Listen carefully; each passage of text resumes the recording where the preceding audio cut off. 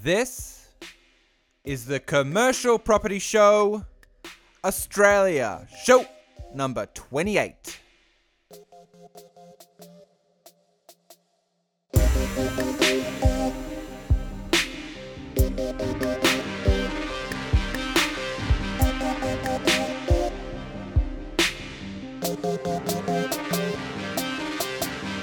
You have the managing agent approach the tenant to look, I know your option doesn't come up for another 6-9 months, but what about if you exercised your option now? I know it's early, but if you exercise it now, I might be able to swing you a month rent free.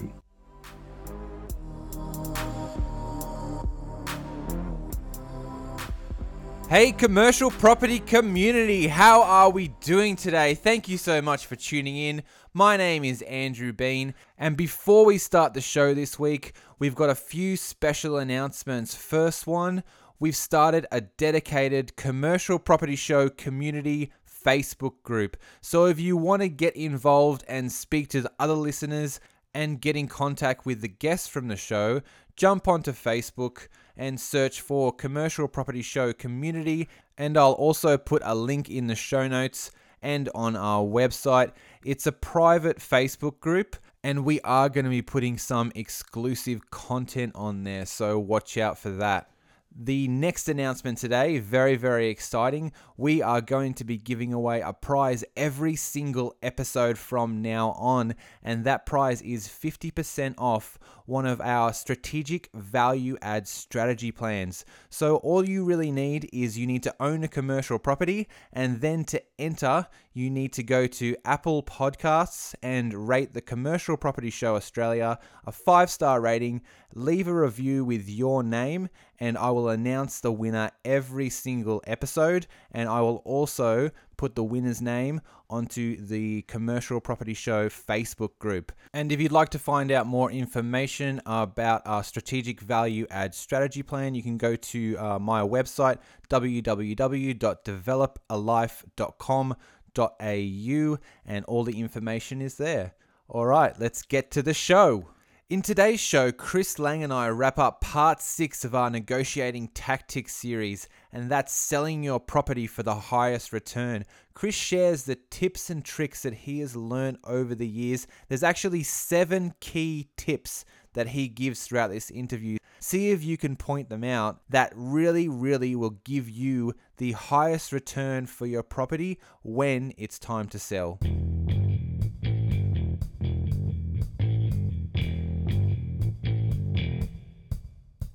Investing in commercial property is a lot like a team sport. You need a lot of good players around you to complete a property transaction. No one can do it alone. If you're like me and want to surround yourself with like-minded people who have similar property goals, people who motivate you and push you to achieve more, then come and join the commercial property community today. You can find our private group on Facebook by searching Commercial Property Show Community, or you can click on the link in the show notes. Our expert guests are just waiting to answer your questions in the forum, and together we can help each other reach the ultimate goal of financial freedom. Chris Lang is our guest today. How are you, mate? I'm well, thank you. So today we are wrapping up the final part of our negotiating tactics series, and that's part 6, selling your property for the highest return. So first up, are there any specific events that would tell you the time to sell is approaching? 2 things. One, job growth, and particularly within the service industry, which is where the occupants of most offices are. And I think if you've listened to previous sessions, offices, for my thinking, are probably the number 1 choice, industrial second, maybe retail a distant third. But Australia, the overall unemployment rate, leaving aside the pandemic, has hovered around 5.5% for a few years now. It's crept up to 7 at the moment, but I suspect that's going to come down pretty quickly as we roar back to activity after the various lockdowns around Australia. But conventional wisdom is that anything under 5% unemployment would start to put pressure on wages and therefore lead to higher inflation. However, since the global financial crisis, you've seen a continual lowering of interest rates, and that's kept a lid on wages and forced the unemployment rate to remain fairly static. Nonetheless, should unemployment rates start to creep up again once we get over the pandemic, particularly in the service industries, that would be a clear indicator to consider selling that type of property, the offices, and if you do like retail. The second indicator to watch would be building permits in the sector in which you're interested. Now, you need to monitor what's coming onto the market into the next 1 to 3 years.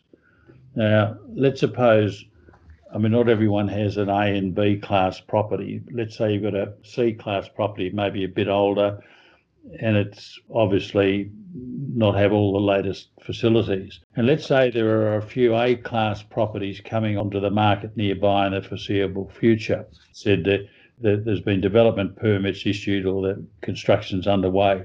That would mean the value of the entire area would increase and you should be able to charge higher rents. But more importantly, you won't need to worry about your C-class tenants moving into the new properties because they simply couldn't afford the rents. However, if you've got a B-class property and you then have a potential problem because the A-class properties will probably come onto the market more or less around the same time, and those owners will be providing incentives, as we've discussed previously, of rent-free or contribution to fit out to attract neighbouring B-class tenants into their buildings, the A-class buildings, offering them brand new space for not much more rental than they're currently paying. Now, as such, your occupancy rate could fall to rent level, and this would all have an effect on the overall net income for your property. Okay, so I just want to jump back there, Chris. This is a little bit off topic, but how are you feeling about office space now because of the coronavirus? Are you still happy with office space being your first choice? If there's any impact, it'll be in the CBDs. You've got to understand there will be a proportion of people that will continue working from home because particularly the people that commute an hour in the morning and an hour at night, they've suddenly realised they can be as effective, if not more effective, working from home, and they just don't have to travel to get to work. Having said that, there will be some of them and some of their employers who will say, look, yeah, we're happy with you to do it 2 or 3 days a week at home, but the rest of the time we want you in the office. So there'll be some rostered system. Now, even if there's 20% less people in the offices, because of social distancing, they're going to have to reconfigure the desks and they won't be able to have so much of these hot desking type arrangements where they just crammed everyone in together. They'll have to be more spread out and more amenities there. So, yes, there might be less people in the offices, but they will be taking up far more space than they were before. Now, with the CBD offices, that's a bit of an issue because they are multi-storey buildings, and because of social distancing, people will be concerned about travelling with a lot of people in the lifts throughout the buildings. So therefore, they're going to have to stagger their hours so that some will come in at 7, some at 8, some at 9, and maybe even 10, and then leave at a late staggered times in the afternoon. It's going to be a bit of a logistical problem.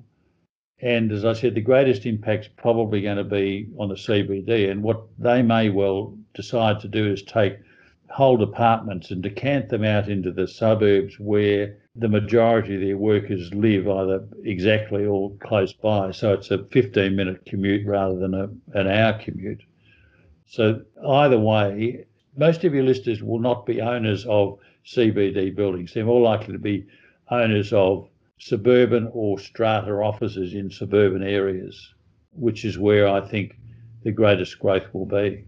Okay, so I guess moving to a suburban office space will also attract a lower rental as well, so that'll be good for the business. Yeah. We'll jump back onto topic. what are some physical steps you could take to prepare your property for sale? I always say to my clients, within the first 12 months, you have to get your property and maintain your property in ready to sell condition.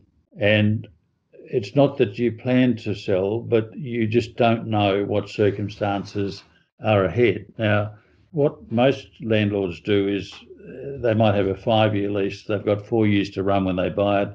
They get 6 or 9 months out, and all of a sudden they think, oh, gee, I better spend a bit of money, make the place look good. Tenants are not stupid. They know what you're doing.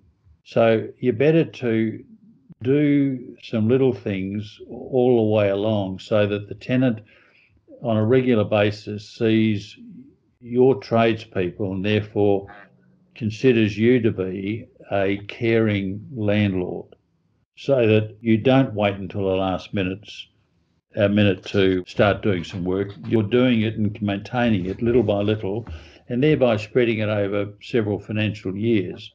The maintenance items will mostly be covered by the tenant under the terms of the lease. What we're talking about are the cosmetic things, if there's a garden outside, make sure that's well tended, to the common areas. If you're part of a larger building, you've got a strata, see if you can get the body corporate to make sure the foyers are well kept and present. Because, I mean, that's the first thing that someone sees when they walk in the building is the foyer. So you need to have that looking good. So that's probably the first thing I would do, and that's on the physical side. And the next thing you would look at is the financial side, and that is making sure that your rents are all up to date and the tenancy schedule looks good.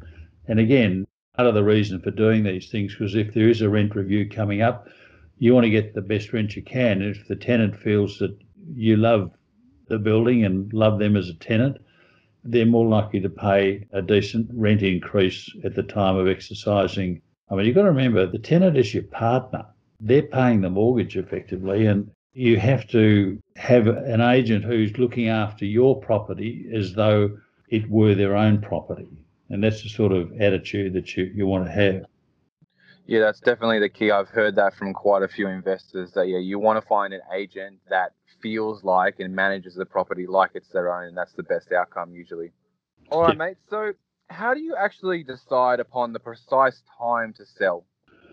Well, sometimes you can create the time to sell if you want to. Let's say you've got 6 to 12 months out and you have been looking after the tenant, and there's a 5-year option if the tenant exercises it. Well, what I tend to say to my clients is you have the managing agent approach the tenant. Ostensibly, it's the agent's idea. He's just flying a kite.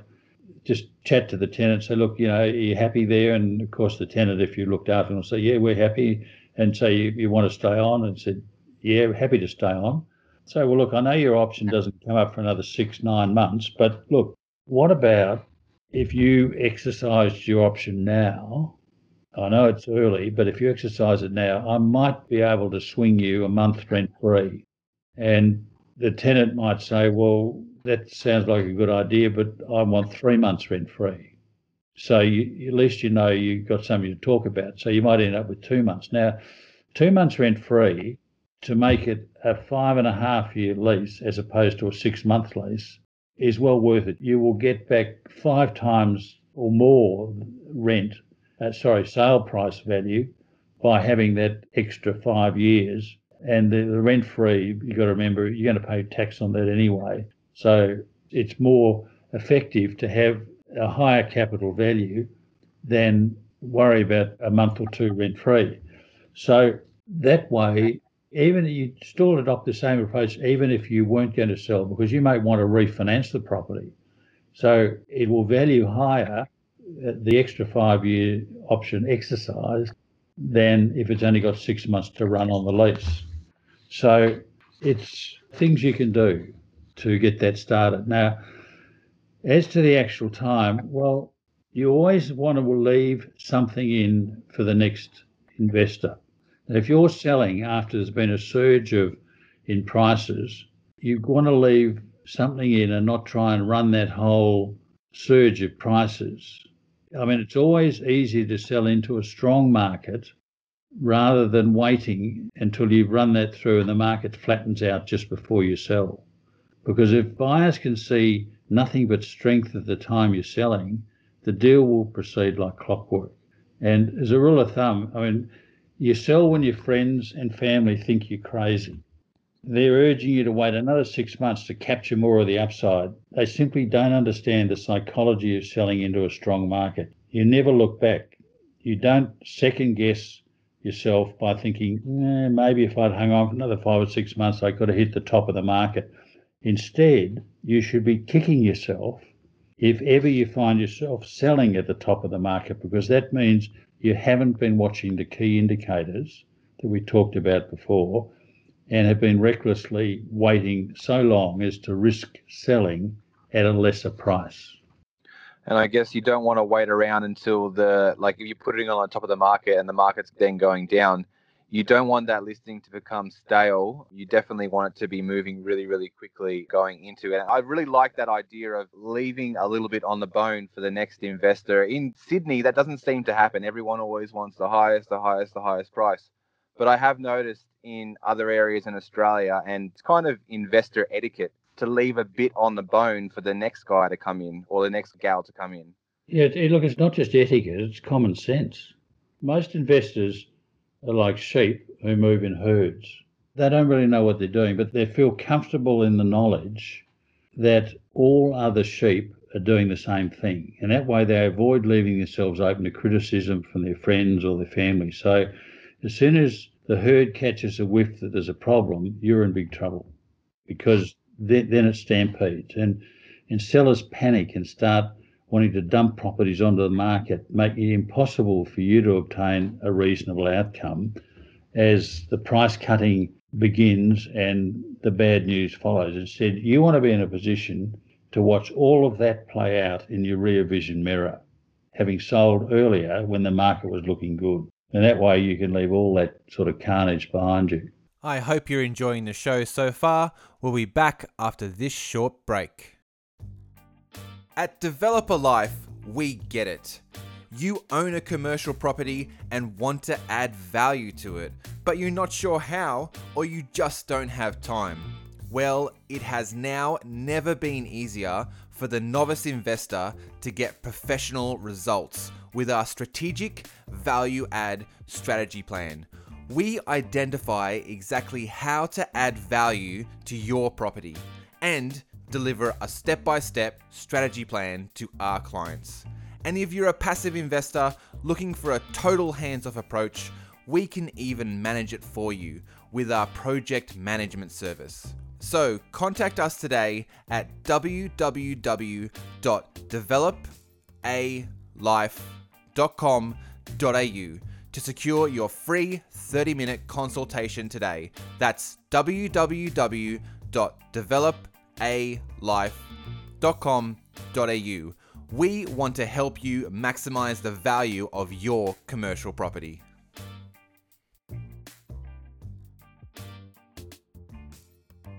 How do you choose whether to sell via auction or sell via expression of interest? Does it depend on what market you're in? How would you go with that? Look, if the property has a decent lease and stands out from amongst the rest, you would always sell by auction. I'm not a big believer in expressions of interest. Going back 10 or 12 years ago, maybe even 15, it used to be auction, private sale or tender. And auction was when the market was hot and the property was good and good lease structure. Private sale was where you might be testing the market, or you were probably overpriced and you just didn't think it would sell at auction. And tender was where the property was a bit complicated. You weren't too sure of the price because of that complication, and you didn't want to get to auction day and only have a handful of people there and make it a failure as an auction. What used to happen, though, is that, again, I say this without meaning to pull in every agent, but agents, or a lot of agents, are basically lazy. They want to get the property on the market without necessarily having the full package of documentation ready. And so they went to tender. They would go to the market and not have the contract documentation ready, not have a lot of the technical documentation ready. And so people were not only having to bid in the dark, I mean, at least in auction, you can see whether other people are bidding, but with a tender, you've got to shoot in the dark as to the price. And you have this sinking feeling, do I have all the information? I keep asking the agent, he sends something through, but it comes through on the drip feed. And so most people were putting in non-conforming tenders or effectively expressions of interest. So agents then thought, oh, well, what's the point in having a tender? We may as well just call for expressions of interest, which are non-binding, but people can sort of trial without commitment a figure, and if it seems to have some interest, well, then they'll talk further and it becomes effectively a private sale.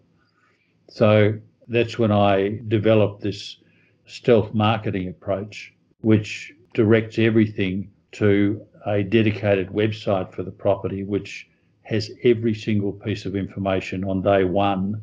So within half an hour of going to that website, you know whether you're a starter or you're not a starter, but you also know that every other person who's looking and interested in the property has the identical same information that you have. And if you don't put in a tender that complies, you may well miss out. Isn't the old saying, well listed is half sold? Exactly, yeah. So you just spend a little bit extra time putting it all together, and the website enables you to tell a story at a pace that someone wants to read rather than dumping the whole lot in their lap. They can navigate around, find out what they want to find out. Some people are interested in the floor plans, others are interested in the history of the tenant. You can just tell a story a lot better. All right, mate, this is the last question. Are there any incentives you can negotiate with the buyer to sweeten the deal? An extended settlement may work if you're not in a hurry, particularly if it's got development potential, so you give the developer time to get the necessary permits. So it's not a conditional sale, but it might be a sale with a 6-month settlement. Also, let's say the property's vacant. Now, what you might do is say to the purchaser, look, if you pay a 30% deposit, 10% on signing, 20% in 30 days, I'll give you a 6-month settlement and I'll allow you to go in there and make improvements to the property. From your point of view, you end up with a sale. Yes, you've got to wait 6 months, but you get a healthy deposit. And if they don't proceed to settlement, not only do you have the 30%, but you have the improvements they've made to the property. But from the purchaser's point of view, they get to prepare the property in advance for market before they have to settle, have the chance during that time to find a tenant. And so at the point they actually settle or thereabouts, they can have the property valued as a tenanted property rather than just a vacant property. Yeah, so there's instant upside there. Well, there is, but you make the sale and probably at a good price because you're effectively funding them for 6 months while they get their house in order. Yeah, I love that. So would you ever entertain something like vendor finance? Personally, no. And I don't think many vendors would if I'm acting for the buyer. I mean, with interest rates where they are and the market where it is, there's nothing wrong with the market at the moment. As I said to so many of my clients when we're in the middle of the pandemic, this is not like the global financial crisis. It's not a collapse of the financial markets. It's a medical emergency with economic implications. And demand doesn't disappear in those circumstances. It simply gets deferred. So what we're seeing is, and you've seen it with the residential rates, the clearance rates are all above 60, pretty well all around Australia. Anything above 60% clearance rates at auctions on the weekend is putting pressure on prices. Okay. So there's nothing wrong with the market, and the same can be said for the commercial market too. So being that the interest rates are so low and, if you put your money in the bank, you'd be lucky to get, say, 1 to 1.5% interest per annum. Wouldn't it be better to offer some vendor finance at, say, 5% or 6% or 7% to get a better return on your money if you had no plans for that money anyway? Yeah, possibly, but I'm not sure why someone would borrow it at that. Okay. I mean, you can borrow money at 3%. Yeah, but the person might not have all of the deposit. So, or they might not have the means to be able to go through with the whole sale. They might have the means for half of it. So they might be able to get bank finance for some of the loan. Yeah, but that means you're taking second mortgage finance. Yeah. So 5% wouldn't be enough then. Oh, okay. What would second position mortgage be? Probably 8 or 9. Okay. I just don't know. You're not getting any capital growth. I mean, I would have thought you would be better, even if you didn't want to go back into the property market in a standalone property, and you're of an age, let's say, that you just wanted reoccurring income, you're probably better to go into a listed property trust where you have a guaranteed yield, effectively, but you can realise or call back your funds at will. Fair enough. Okay. Interesting. All right, Chris, we'll wrap it up there. So I heard that you had a few spots available in your coveted mentor program coming available, which don't usually come available very, very often. Would you like to tell listeners about that? Yeah, look, I have a handful of people in my mentor group, apart from the inaugural foundation members. I generally only have about max of 20 because we have one-on-one sessions each month for 30 minutes and quarterly webinars and a whole host of training that they get complimentary. And most of the members renew from year to year, but there are a couple of positions coming up where people want to put their membership on hold because they've bought enough properties for the time being. So I'll give you a link to put beneath the podcasts. If they're still available, will enable people to find out more about the mentor group and if they'd like to be part of it. Excellent. Sounds good. All right, mate. So where can the listeners go to find out more about you and your services? I think the best place is one of my websites, being commercialpropertymadeeasy.com, all one word, commercialpropertymadeeasy.com, which has a whole host of material there, both free and paid. There's a lot of free stuff there, videos and articles and reports that they can happily read and download. Fantastic, mate. My guest today has been Chris Lang. Cheers, buddy. Thanks, a pleasure.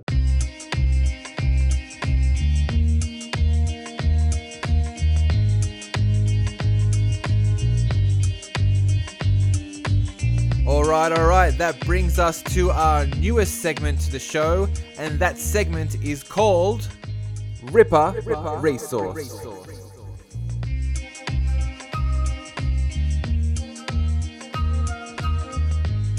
In this segment, I'm going to share some resources that I have personally used, read, or listened to that have made a big difference in my life, and I think they deserve to be shared. So this week's Ripper resource is Pricefinder. Now, Pricefinder isn't a book or any kind of like readable content. Well, I guess it is kind of readable. It's actually a platform. So it's a property platform that gives you information about the specific address that you're searching. So it's a paid platform. You do need to pay for it per month. I pay $100 a month to have access to it. I think if you're paying full price, it's $150. I got the subscription through some kind of other property deal, so I'm getting a little bit cheaper. I think it's pretty much available for everyone though. But basically what it is, it's a platform that gives you all the relevant details about a property. So what you'll do is when you bring up the main screen, you'll search for a property address. That'll bring up the exact property. And then the first thing you'll see is a picture of the property, and you'll also be able to see the dimensions of the property, how big it is in square meters, who owns it, how long they've owned it for, the exact sales history of the property. You can also be lucky enough to get some phone numbers for the owner or the tenant in the property. It is more towards the residential, but you can also use it for commercial property, which is really, really great, I've found. But it is missing some, key details for commercial property, but hopefully in future they fix that. But you can also see if it's for sale history, if it's for sale at the moment, how many days it's been listed. And you can also see the leasing history. So that's very, very important. if you want to get an idea of if it's ever been vacant, how long it was vacant for, or even how much they were asking for the rent. So it's a really, really good platform. I don't know if I could do what I do without it now. This is the only platform that I've used. I know there is CoreLogic out there. I've never used CoreLogic. It's probably very similar. I don't know if it's better. I've just always used Pricefinder and it seemed to work for me. And just for the record, I'm not getting paid or anything to promote it. It's just I personally think it's a really, really good tool. And you can probably find out all this information for free. It'll take you a lot longer. So basically, if you wanted to find it out for free, it might take you an hour to find all this information. But for someone who has access to Pricefinder, it might take them literally a minute. So I guess it just comes back down to how valuable is your time and whether or not you're looking at property every day. I'm looking at property every single day, so it's very, very worthwhile to me, but maybe it's not for everyone. So it's this week's Ripper resource, and it is Pricefinder. Thank you so much for listening. That brings us to the end of the show. Don't forget to check out our private Facebook group, Commercial Property Show Community. And if you'd like to go in the draw to win 50% off a strategic value add strategy plan for your commercial property, all you need to do to enter is go to Apple Podcasts, give the show a 5-star rating and leave a review with your full name, and the winner will get drawn out each episode. And remember, in the words of Grant Cardone, never lower your target. Only ever increase your actions. I'm Andrew Bean, signing off. This has been a Developer Live production.